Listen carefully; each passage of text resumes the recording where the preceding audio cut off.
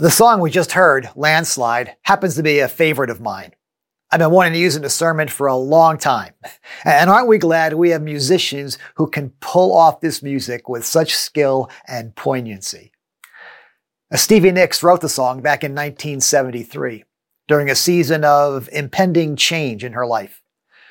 At 27 years old, she was in an on-again, off-again romance with guitarist Lindsey Buckingham.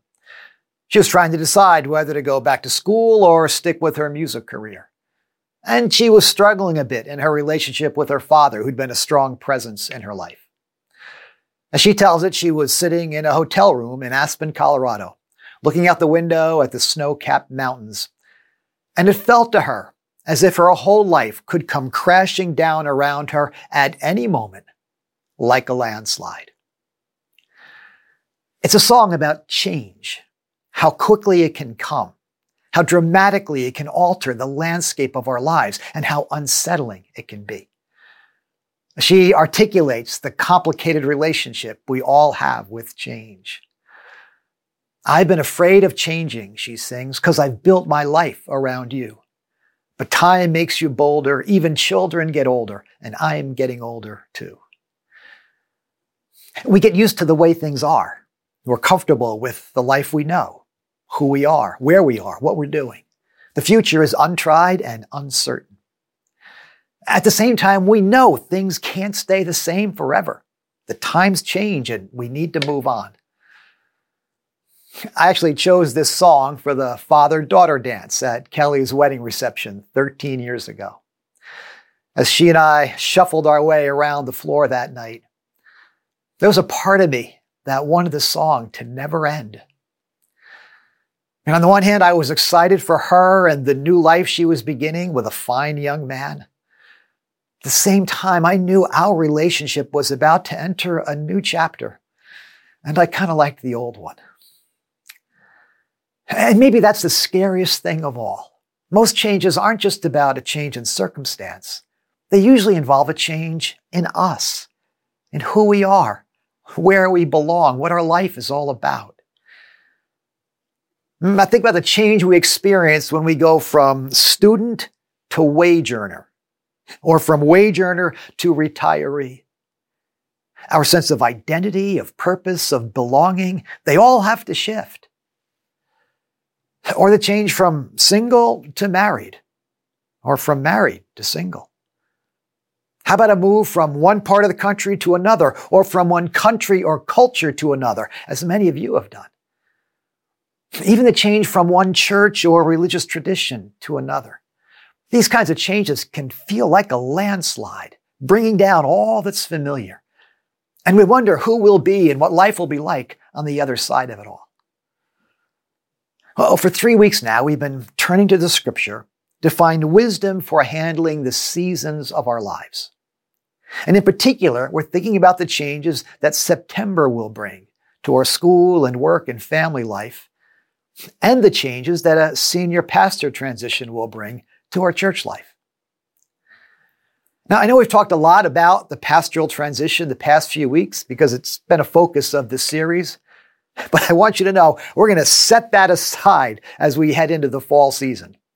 As I've pointed out more than a few times, I'm not done yet. We've got an important and exciting year ahead of us, and I am eager to get to it. Next Sunday, we have a great guest speaker coming on the subject of faith and work for Labor Day weekend. And then we'll kick off our new year with Vision Week and Campus Sundays on September 10th. But today, we'd like to close out this series by considering the final phase of the change process. We've compared change to a high-flying trapeze act, letting go of one bar, reaching for the next, and then taking hold of it and swinging into the future.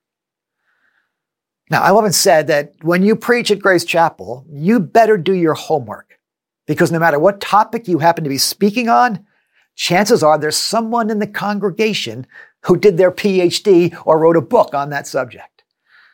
And sure enough, I got an email this week from someone in the congregation who actually was a trapeze artist. She was actually a friend of ours named Carolyn, who was a longtime member of our Lexington campus and now is part of our online community. Now, we went back and forth about it this week, and listen to what she writes here. I've been blown away at how God is speaking to me through the messages in this current series, especially since I used to do flying trapeze. I moved to Tennessee in the summer of 2021 after retiring from teaching middle school science for 28 years. I feel like I'm in an in-between time. I had always held on to my familiar teaching and coaching roles, but I don't know the bar I'll grab onto in the future. I'm unsure and somewhat fearful. Or you can hear her struggling with her sense of identity and purpose and even belonging. You don't have to be a trapeze artist to know that feeling of being up in the air with nothing to hold on to. We've all been afraid of changing.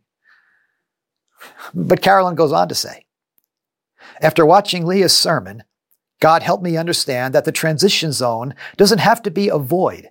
It can be a time and place where real change and growth occurs. And that's what we're going to discover today, that we don't have to be afraid of change, because with Christ, every change is an opportunity to be changed and to become the person God's calling us to be. So let's begin, as we have each week, in that ancient book of wisdom called Ecclesiastes. And then we'll jump to the New Testament and meet someone who experienced change that felt every bit like a landslide. So let's begin in Ecclesiastes. We're going to look at a passage we considered briefly back in week 1, because I really think it's the key to understanding the whole book. So it's set up in the opening lines of chapter 3. There is a time for everything and a season for every activity under heaven. A time to be born and a time to die, a time to plant and a time to uproot.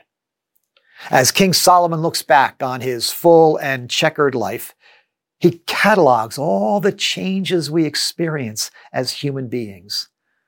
Some chosen, some forced on us by time or circumstance. And after naming 30 such life experiences, from weeping to laughing, from gathering to scattering, he goes on to reflect on the meaning of it all. What do workers gain from their toil? I have seen the burden God has laid on the human race. He has made everything beautiful in its time. He has also set eternity in the human heart, yet no one can fathom what God has done from beginning to end. He's asking the same questions the songwriter's asking when she sings, can I sail through the changing ocean tides? Can I handle the seasons of my life? What's the point of all this activity and change? Who will I be and where will I be on the other side of this journey called life and the landslide called death? There's a burden and a mystery to all of it. But as we pointed out in week 1, that word burden could also be understood as opportunity. As in, I have seen the opportunity God has laid on the human heart in all these changing times and seasons. It's the opportunity to do life with God or without God. God is present in all the experiences of life, and so we have the opportunity to experience those things with Him or without Him. And in fact, we experience even more of these things when we choose to do them with God. That's what this word eternity is all about. It's not just about more time. It's about more beauty, more meaning, more connection. And isn't that what we all want? No one comes to the end of their life and says, I wish it had been shorter. I wish I'd seen less of the world. I wish I'd loved people less. No, we want more because we were made for more. We were made for eternity. We were made for God. So every human experience, every life change comes with an opportunity to do it with God or without God, to experience more or experience less. Now listen to the rest of the passage. I know that there's nothing better for people than to be happy and to do good while they live, that each of them may eat and drink and find satisfaction in all their toil. This is the gift of God. I know that everything God does will endure forever. God does it so that people will fear Him. Life is a gift the writer says, and I think we'd all agree. But if life is a gift, there must be a giver. And with that gift comes an invitation. It's the difference between finding a diamond ring and being given a diamond ring. Finding a ring means you're lucky. Being given a ring means you're loved and are being invited into a relationship. God does it so that people will fear him, Solomon says. So that people will seek him and find him and trust him. And so it is with every change that comes our way. The change from student to wage earner, or wage earner to retiree, from single to married or married to single, from this state or country to that state or country, from this church or that pastor to another one. Every change comes with an invitation to experience more or less, to do life with God or without God. And when we do it with God, we find it's not only our circumstance that changes, we change too. We become a little bit more of the person or the family or the church that God intends us to be. But to better understand that, let's meet someone who experienced a landslide of change in his own life and then set in motion a landslide of change in the world around him. Now, if you haven't guessed yet, I'm talking about the man we call Paul from the New Testament. Let's catch up with him in one of his letters, Philippians chapter 3. In this section of the letter, he's reflecting on the dramatic change that has taken place and continues to take place in his life. But whatever it was to my profit, I now consider loss for the sake of Christ. What is more, I consider everything a loss compared to the surpassing greatness of knowing Christ Jesus, my Lord, for whose sake I have lost all things. I consider them rubbish, that I may gain Christ and be found in him. I want to know Christ and the power of his resurrection and the fellowship of sharing in his sufferings, becoming like him in his death, and so somehow to attain to the resurrection from the dead. Now, that's a lot to absorb, and we're not going to be able to look at all of it. But as we consider what happened to Paul, we're going to see the three phases of change unfolding in his experience. And it begins with a letting go of the past. Listen again to what he says. But whatever was to my profit, I now consider loss for the sake of Christ. What is more, I consider everything a loss compared to the surpassing greatness of knowing Christ Jesus my Lord, for whose sake I have lost all things. Paul is saying, in effect, whatever I was holding on to before I met Christ, I have now let go of. And it turns out that Paul, or Saul, as he was known at the time, had a lot to let go of. And in the previous verses, he reminds the readers of his past. If anyone thinks he has reasons to put confidence in the flesh, I have more. Circumcised on the 8th day, of the people of Israel, of the tribe of Benjamin, a Hebrew of Hebrews, in regard to the law, a Pharisee, as for zeal, persecuting the church, as for legalistic righteousness, faultless. There was a time in his life when the man named Saul seemed to have all the right stuff. He had the right pedigree, born not only to the chosen people of Israel, but to one of the two faithful southern tribes, the tribe of Benjamin. He had the right credentials, having kept the law from his very earliest days. He had the right connections, belonging to the most highly regarded sect of Judaism, the Pharisees. And he had the right resume, having demonstrated his commitment to the cause by chasing down infidels and throwing them in prison. Make no mistake, Saul the Pharisee had a lot to hold on to as he made his way through life. What he didn't have, though he didn't know it at the time, was a right relationship with God. His faith was in himself, in his knowledge and connections and accomplishments and zeal. At best, he was a religious extremist. At worst, he was an accomplice to murder. At one point, he stood by and held the cloaks of men who stoned Stephen to death. But something happened to Saul on his way to round up Christians in Damascus. He had an encounter with Christ that knocked him off his high horse, blinded his eyes, and then opened them to the truth about himself and about Jesus. The truth that he, Saul, was a haughty, violent, self-righteous hypocrite, and that Jesus, who he was persecuting, was the Son of God, who'd come into the world to save and change people like him.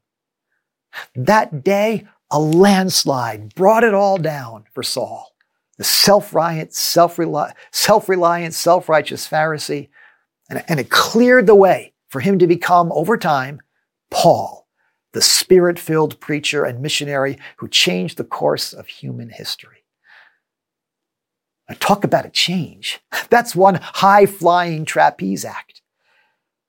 And it began when Saul the Pharisee let go of the familiar and comfortable life he'd been holding on to. He threw it away, he says, considering it rubbish.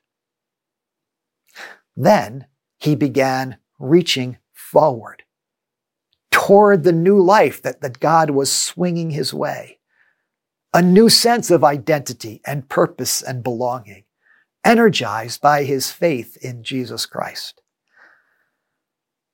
I want to know Christ, he says, and the power of his resurrection and the fellowship of sharing in his sufferings, becoming like him in his death, and so somehow to attain to the resurrection from the dead. Paul decided that whatever life had in store for him, triumph, suffering, even death, and what was beyond that, he wanted to experience it with Christ. Now, the change didn't happen overnight.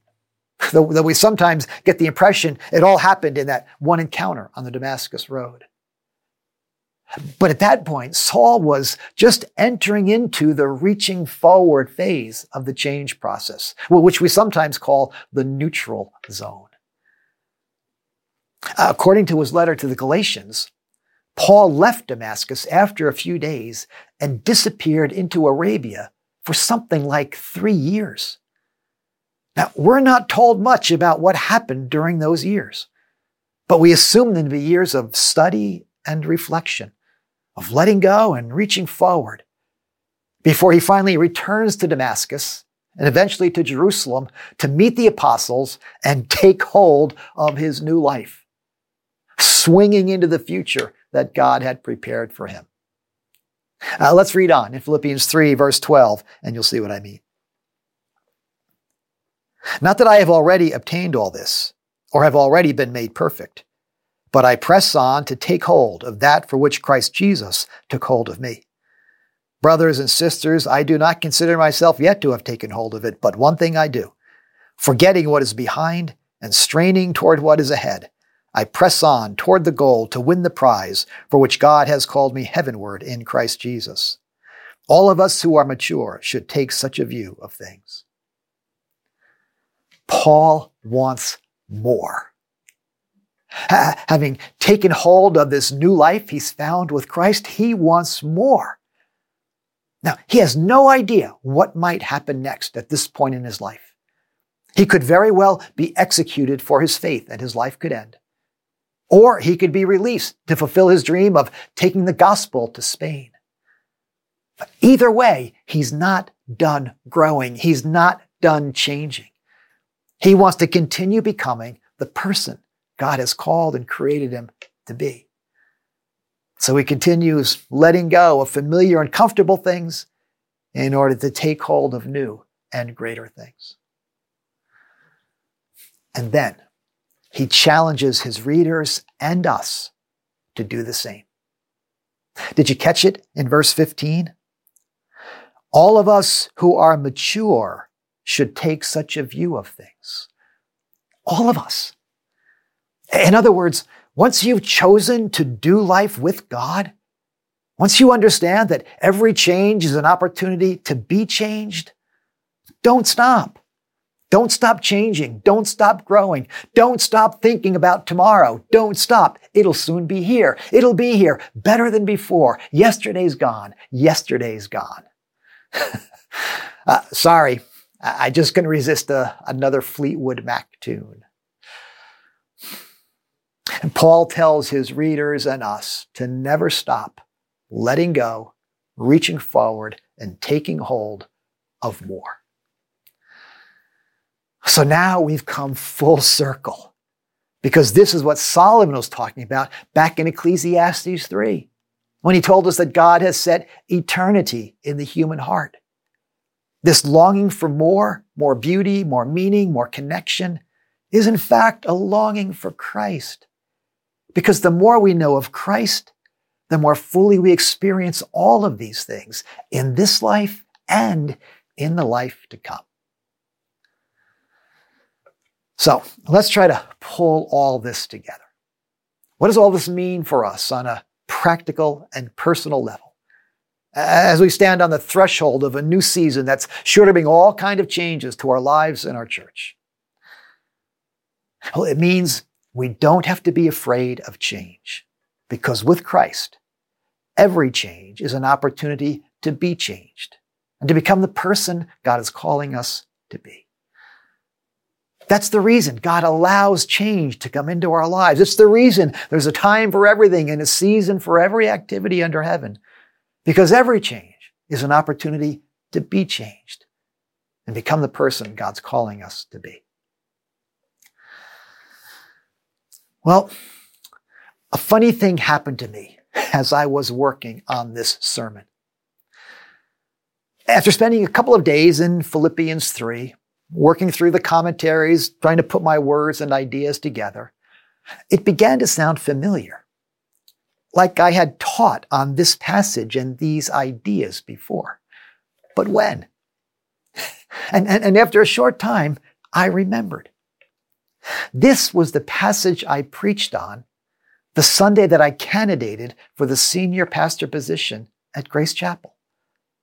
I went to my old school filing cabinet, and sure enough, I found the manuscript. Grace Chapel, May 5th, 2000. Title, Glory Days. Text, Philippians 3, 7 through 16. Some of you are here for that sermon. As I read through the sermon, I remember challenging the Grace Chapel congregation not to get stuck in the past. And yes, I threw in a little Bruce Springsteen. It's always been about classic rock. I challenged the congregation not to rest on their many decades of spiritual growth and kingdom impact, but like the Apostle Paul, to reach for more, personally and corporately. You can't take hold of the future, I said, if you're still clinging to the past. You need a vision that exceeds your grasp. It's not exactly let go, reach forward, and take hold, but it's pretty close. But that sermon and that season wasn't just about what God was doing at Grace Chapel. It was about what God was doing in me. In the sermon, I went on to share the story of my childhood faith and my love for the church and my call to ministry, a story you've all heard too many times now. And how at 40-something years old, after 16 years as a pastor and more sermons than I cared to remember, I found myself asking, what now? Let me read you a few lines right from the manuscript. What's left to learn about following Christ? How much more is there to discover in the Bible? What else does God want me to do for the kingdom? I'm still a young man, right? Lord willing, I've got at least 20 more years in ministry and 3 or 4 more decades to follow Christ. How will I maintain a sense of wonder and passion all those years? I was struggling with those questions in that season of my life and sensing that a landslide of one sort or another might be coming. And as I researched and reflected on the text in Philippians 3, I realized that Paul wasn't just letting go of his pre-Christian past. He was letting go of his Christian past, of all that he experienced and accomplished in his nearly 3 decades of following Christ, the churches he'd planted, the sermons he'd preached, the hardships he'd endured. He was letting go of all of it so he could take hold of more. And that's what I wanted at that point in my life and ministry. So after some months of wrestling, Karen and I came to believe that it was time for us to do a similar thing, to let go of the life we knew and take hold of the opportunities swinging our way at Grace Chapel. And in the 23 years since, God has done immeasurably more than I could have asked or imagined. I've grown not only as a pastor, I've grown as a husband and as a father, as a neighbor and a friend, and more importantly, as a follower of Jesus Christ. Grown in ways I don't think I would have grown had I held on to the familiar and comfortable life and ministry we knew at the time. And I am deeply grateful to God and to you for that opportunity. And I'm sensing it may once again be time for that kind of change for me and for Grace Chapel.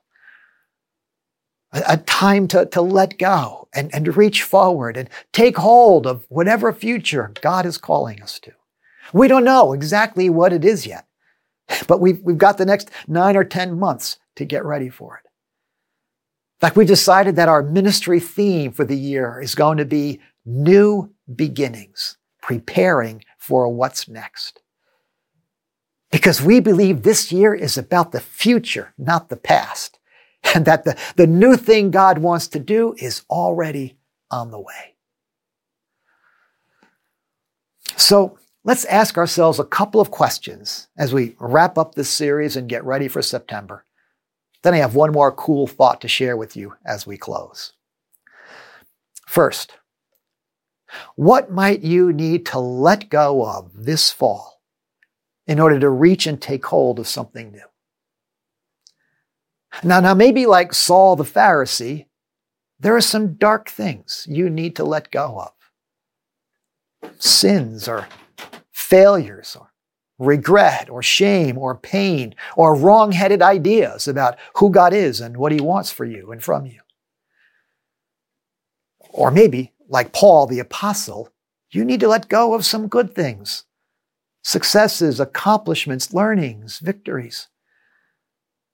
The beauty of following Christ is that we are never limited by our past. No matter how painful or wonderful it may have been, we can always reach for more. He offers forgiveness and healing and growth and the freedom to begin again through faith in his life, death, and resurrection. So what familiar habit or activity or attitude or relationship might you need to let go of in order to experience something new this year? And secondly, what new thing might you need to reach for as we head into the new year? Maybe you want to grow in your knowledge of the scriptures or in your connection to the church, in your service to the world, in your love for your family or friends or neighbors or enemies. There will be all kinds of opportunities swinging your way this year to grow, to love, to serve, to connect. But you have to reach for them and take hold of them when they show up. Because any trapeze artist will tell you if you miss the moment, you might end up falling into the net or hanging onto a bar that's slowly losing its swing. And speaking of trapeze artists, there's one more thought Carolyn shared with me that I'd like to leave with you.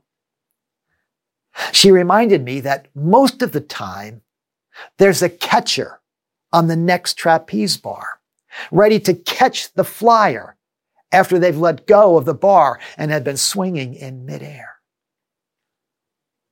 And so it is with all the changes we experience in life, because we have a catcher too. His name is Jesus.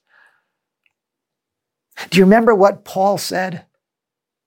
I press on to take hold of that for which Christ Jesus took hold of me.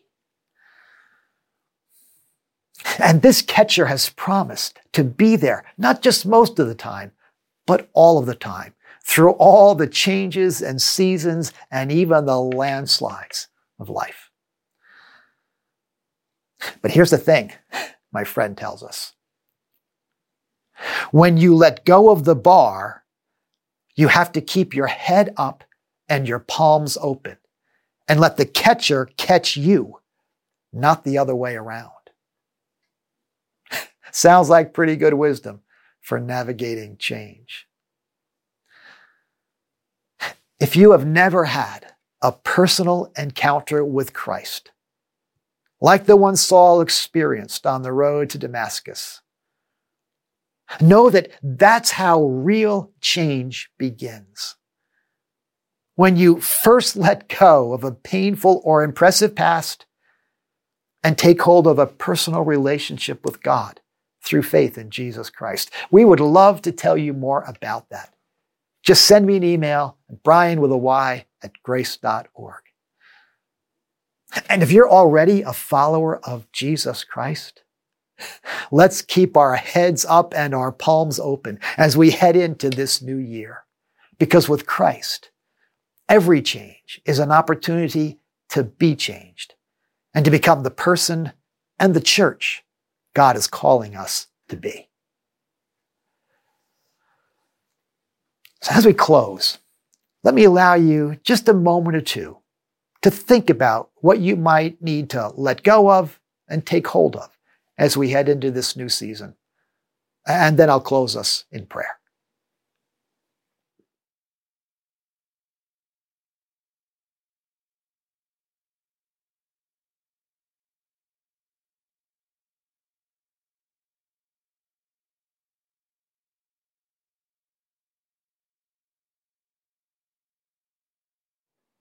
Thank you, Lord, for your faithfulness through all the changes we've experienced over the years, personally and as a church. Thank you for the wisdom we found in your word in this series, for the promise that you will be there for us and with us in the days to come. Give us courage and faith, Lord, to let go, reach forward, and take hold of all that you have in store for your glory, for our joy, and for the good of the world. In Jesus' name, amen.